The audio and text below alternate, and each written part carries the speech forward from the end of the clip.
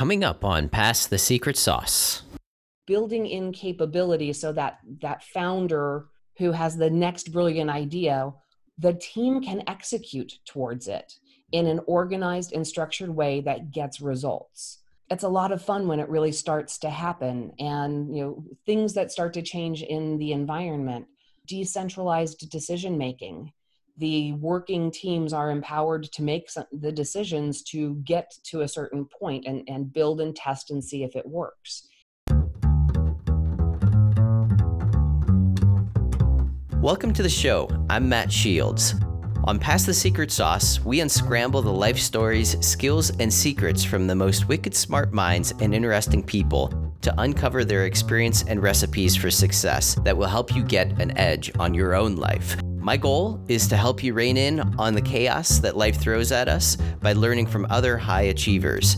If you're new to the show, we have episodes with founders, CEOs, investors, and leaders. So if you like to learn and are motivated to improve your life, then kick back and listen to our guests pass their secret sauce. Today on Pass the Secret Sauce, we have Levy, who is the founder of L Cubed.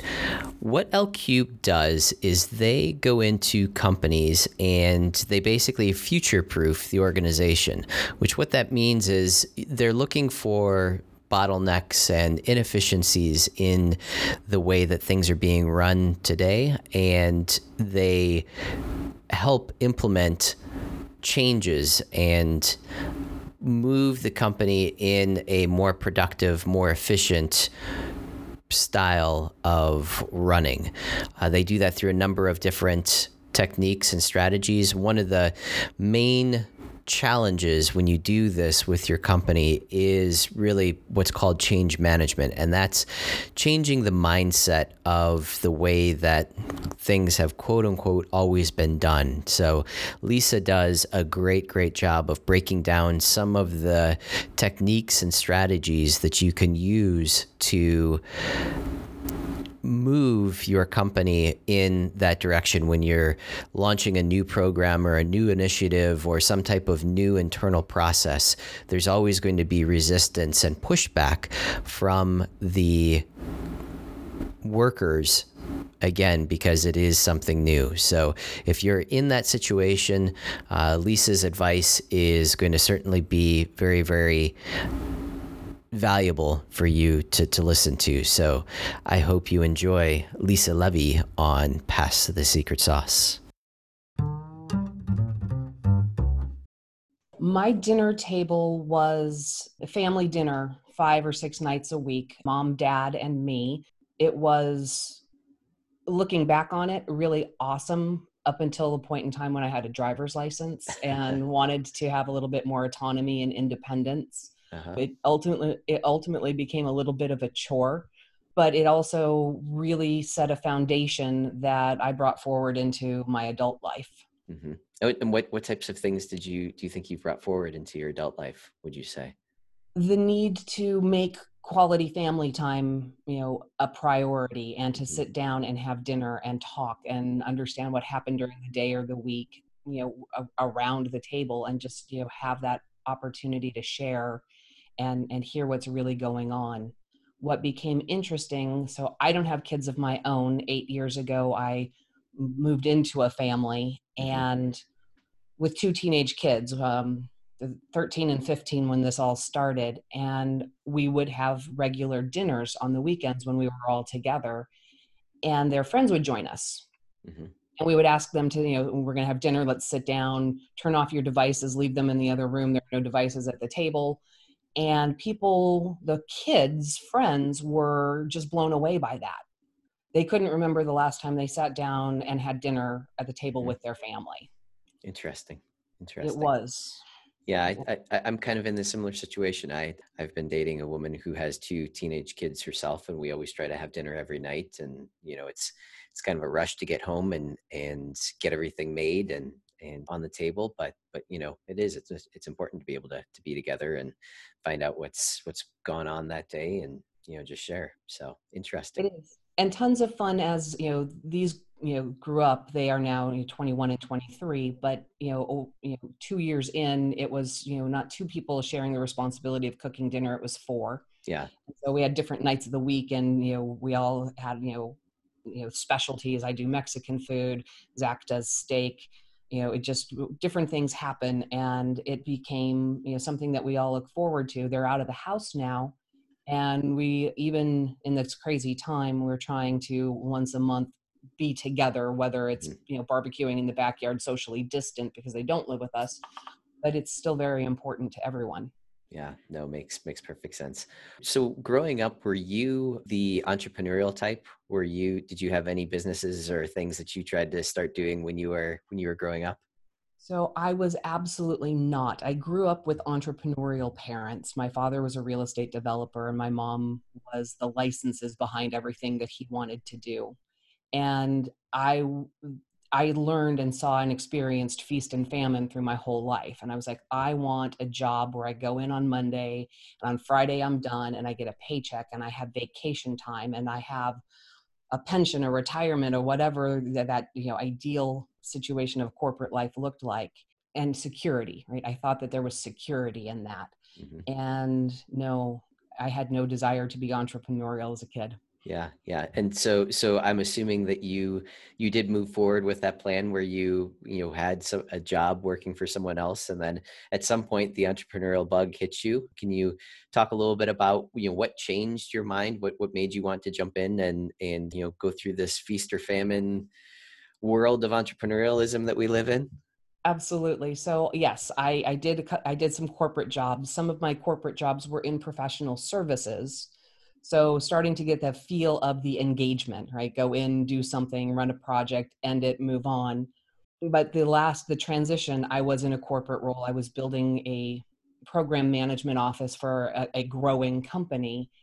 And they had just come out of really being a startup, and so it was very entrepreneurial in nature, and they wanted to embrace that mindset.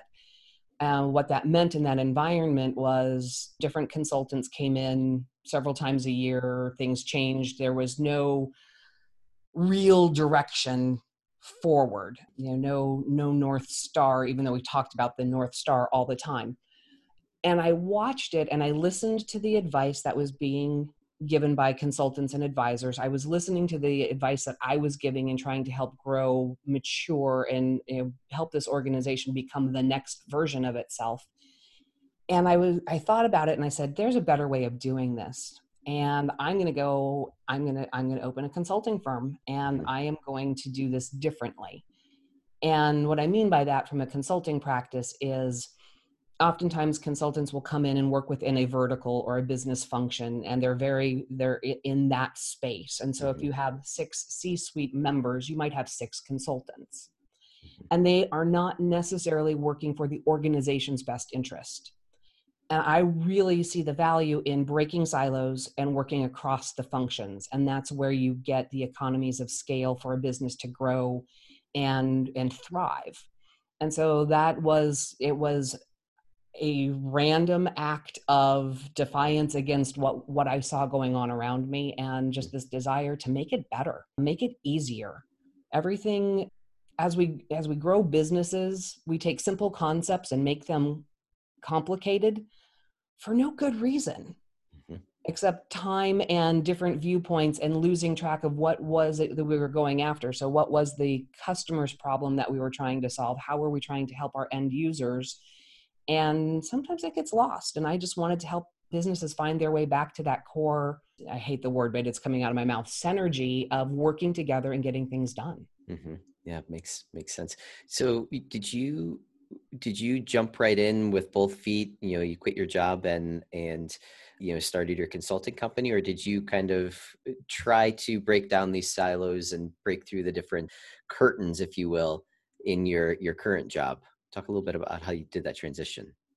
So yes, so the first thought was, let's work it internally. And I was brought in to help do this.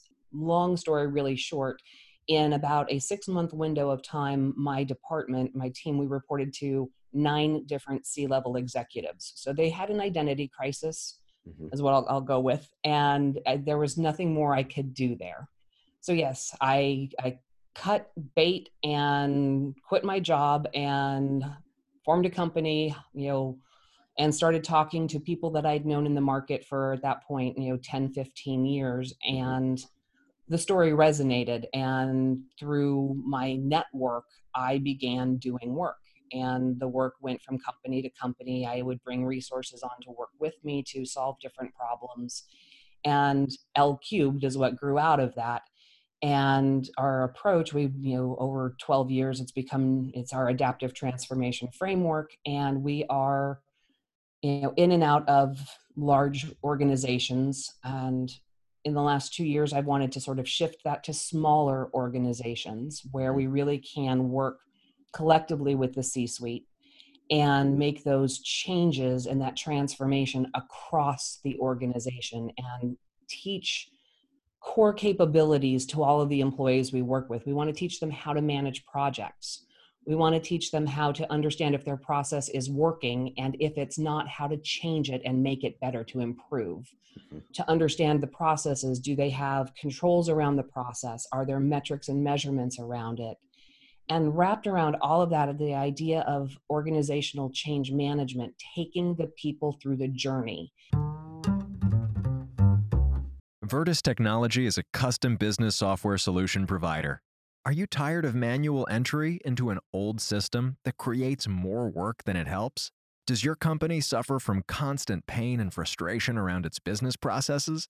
Do you spend a lot of time and money trying to hunt information down or figure out what is happening in your business? Vertus Technology can help solve all of this.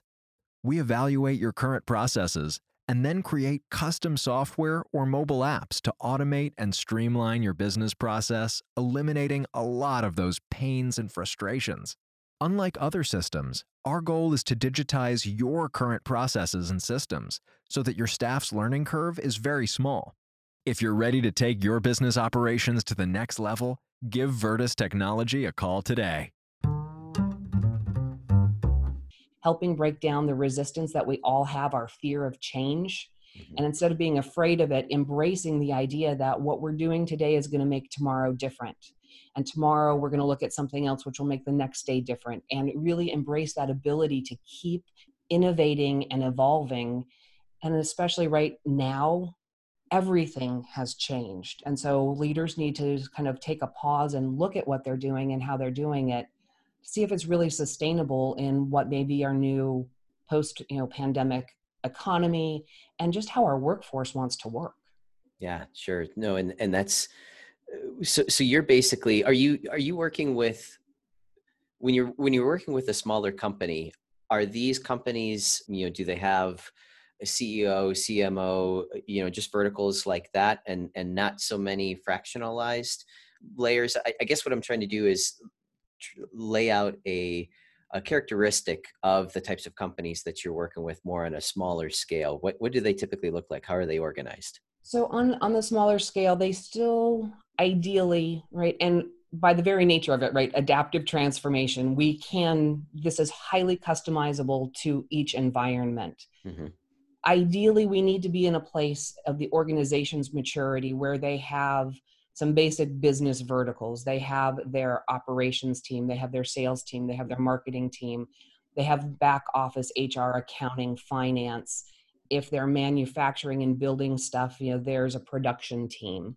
Hmm. They need to have, this isn't, in the garage still building the idea of what the business is going to be. There needs to be some organizational structure, and what we do with them is take them from where they are and help them leapfrog and manage growth cycles. Hmm. Hmm. Now, are you doing this remotely, or is this something that can be done remotely, or is this something that you would go to the company and spend time on site? Combination of both? How does that work? Especially Well, with today's day and age. yes, everything's sort of changed. Over time in the past, we did a lot of on-site strategic visits. We don't want to just embed people for the sake of embedding them in different locales, but going in, doing some facilitation on specific topics, taking information away, helping build it and grow it. But what we've learned recently is it is just as effective to do it remotely. There are tools that we can use online to have, in some ways, a richer conversation being virtual, because you don't have the sidebar conversations that happen when you have 10 or 12 people in a room. Mm-hmm. We did in the last few months really do some amazing thought work in virtual teams in ways we hadn't before. Always kind of knew it was possible, but had never really had the chance to dig in and take a whole engagement, through the cycle purely virtual. And it was awesome. Mm-hmm. Yeah, that's So great. geography is not a barrier to us. Yeah, no, that's powerful. I've been in meetings before where I don't know how you would even do it remotely. So I'm glad to hear that you have the option to be able to do this remotely, especially again with what's going on today. What are some of the characteristics of a company that you would, I should say, maybe let's look at that a different way. If I'm the business owner, what would be some of the things that I would be experiencing or that I would be struggling with that you could help with? How would I identify myself as a business owner, as someone who you would be able to help? Absolutely. So business owner or leaders, ideas, things that I have all of these great ideas and my teams can't make them happen in a timely manner. We have this problem and we solve it, and 3 months later it's back and we solve it again. Those experiences where you start to become frustrated because things that seem so simple become so convoluted. Mm-hmm. That's a really great first place to start. The other symptom is, kind of, we're growing, and to grow, we are adding people, and we're adding people just as fast as we possibly can. And that's expensive. Isn't Mm-hmm. there a better way to do it than adding people? And the answer is absolutely yes, right? And looking at how you align your people, your processes, and then enable them with technology. These are feelings and things that get us in the middle of the night. I know I wake up in the middle of the night with either the most brilliant idea I've ever had in my life or something that just absolutely terrifies Yeah, me. sheer panic. Sheer unadulterated panic of, oh my God, I don't know what's happening. And so those are those first triggers, right? Those things that just are running through our heads, that there has to be a better way to, fill in the blank. Mm-hmm. And, with adaptive transformation and working with our client teams, right? Building in capabilities so that founder who has the next brilliant idea, the team can execute towards it in an organized and structured way that gets results. It's a lot of fun when it really starts to happen, and things that start to change in the environment. Decentralized decision making. The working teams are empowered to make the decisions to get to a certain point and build and test and see if it works. It also means that we need to really be agile in our thinking and take on small things, see if they work, but be okay failing fast so that we can learn something and do the next thing. Mm-hmm. And not get trapped in there's only one way to achieve a goal. One of the other things that I love to hear in my clients' environments, and when I ask them, well, why do you do something? That's the way we've always done it. Mm-hmm. Oh, eureka. We Mm-hmm. have an opportunity to help improve. And it's really also interesting how quickly a company can start to say, that's the way we've always done it. I've heard that from, people, well, we're 6 months into building something. Okay, if it's not working, why do you do it? Well, that's what we've always done. Mm-hmm. It's stifling. So those Yeah. are some of the things that, kind of present themselves in day-to-day interaction that I know you're smiling as I'm saying some of these things because you've heard all of these things Oh yeah, before, absolutely. right?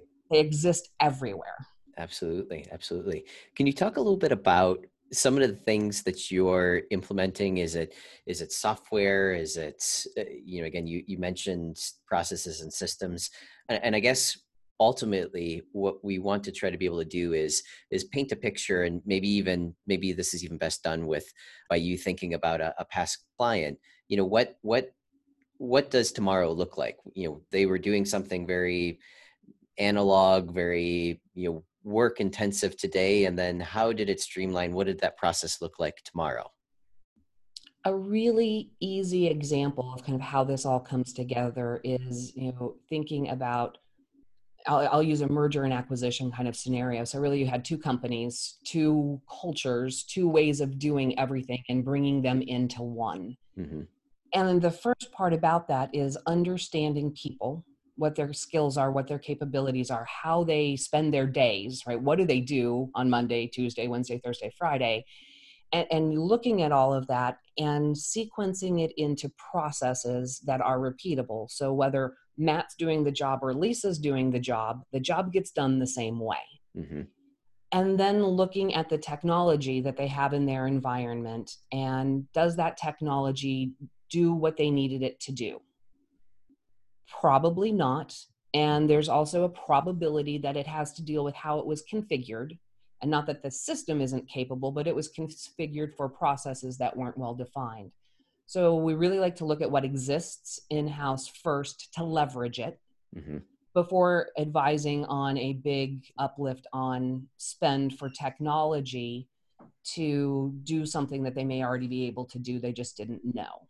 As a company grows and we're a year down the line, new technology may be absolutely necessary, and we can help go through, a selection process, buy it, build it, whatever that may be. We are not the technologists who will do the implementations. We want to stay really focused on the business and what the business needs, and technology is an enabler to that. But that's kind of what it looks like. Yeah. So you're the one who goes in and cleans everything up before the technologists come in to, implement whatever that software is, system is, whatever the implementation is.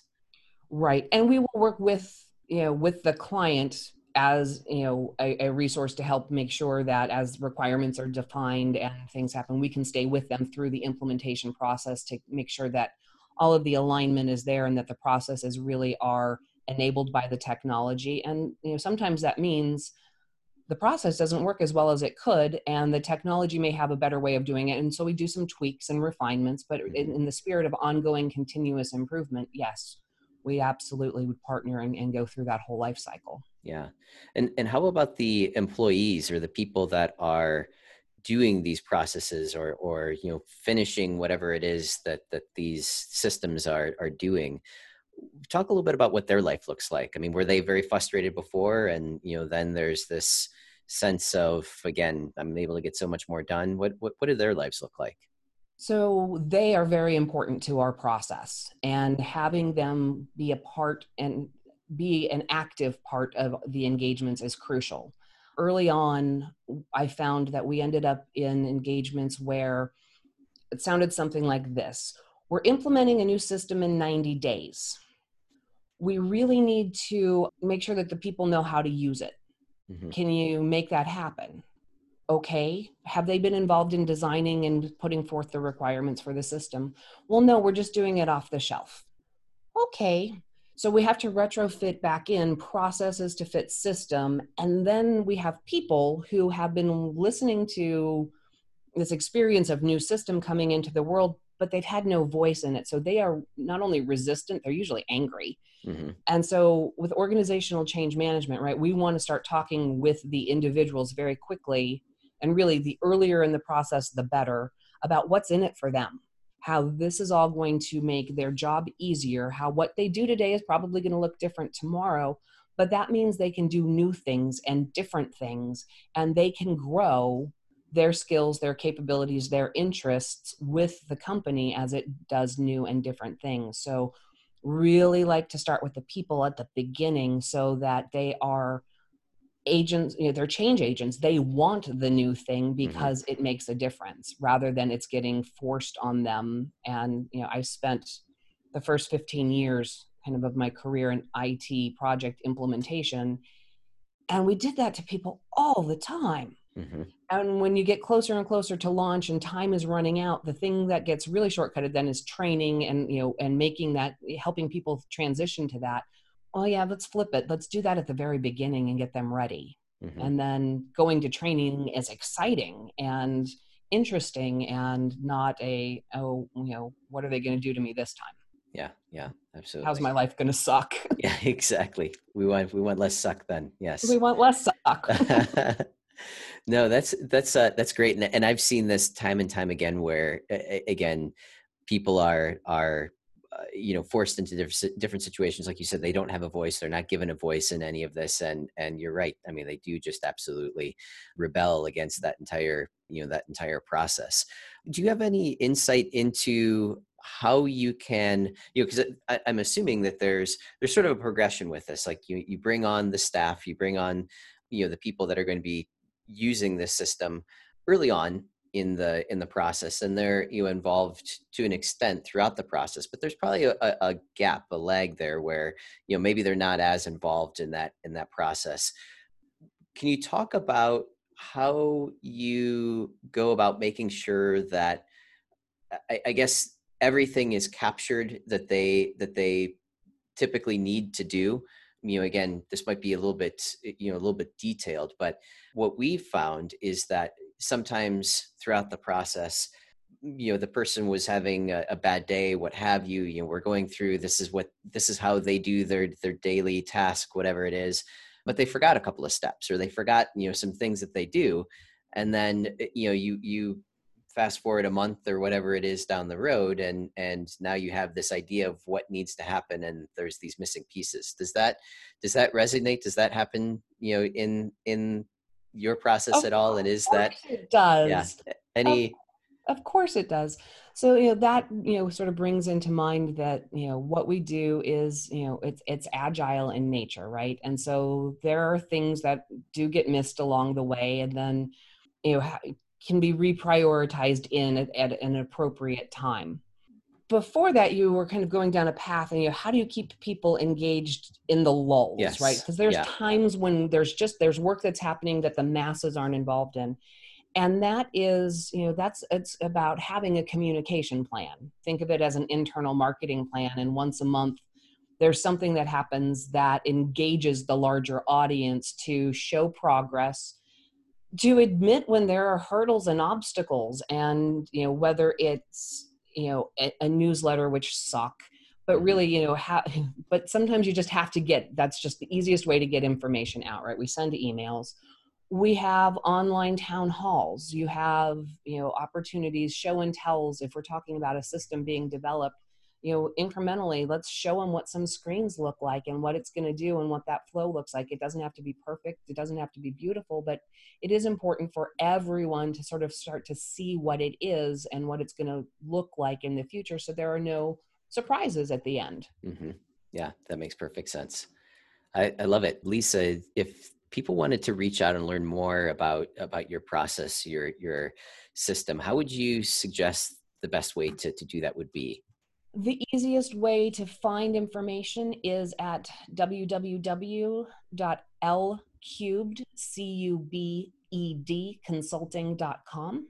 With the book that I launched, there's also futureproofingcubed.com as a website. So whatever words just resonated best to your ears will take you to the same place. Excellent. And who did you write the book for? Who's the The Future Proofing Cubed is written, it is a description of the adaptive transformation process, with lots of stories from different people and different perspectives on there and how this all fits together. It's for people who want to do and run their business more effectively and efficiently than they are right now. We've just talked about most of the key components, but it's probably more fun in the book. yeah. Listening to you and I, yeah. Actually, No, we that's, might be more fun. I don't yeah, know. Are never you? know. Yeah. Some people learn better reading. I don't know. Exactly. No, Lisa, this is fantastic. I love your concept, and companies, I know I see this all the time. Companies certainly need the ability to be able to pull everything together and get out of the silos, and get rid of all of the pain and frustration of things getting transferred from one department to the other. So great job on launching that business. Really impressive. Great, Matt. I so appreciate your time, and this was a great conversation. Excellent. Thank you. Thanks for listening. And remember, pass the secret sauce.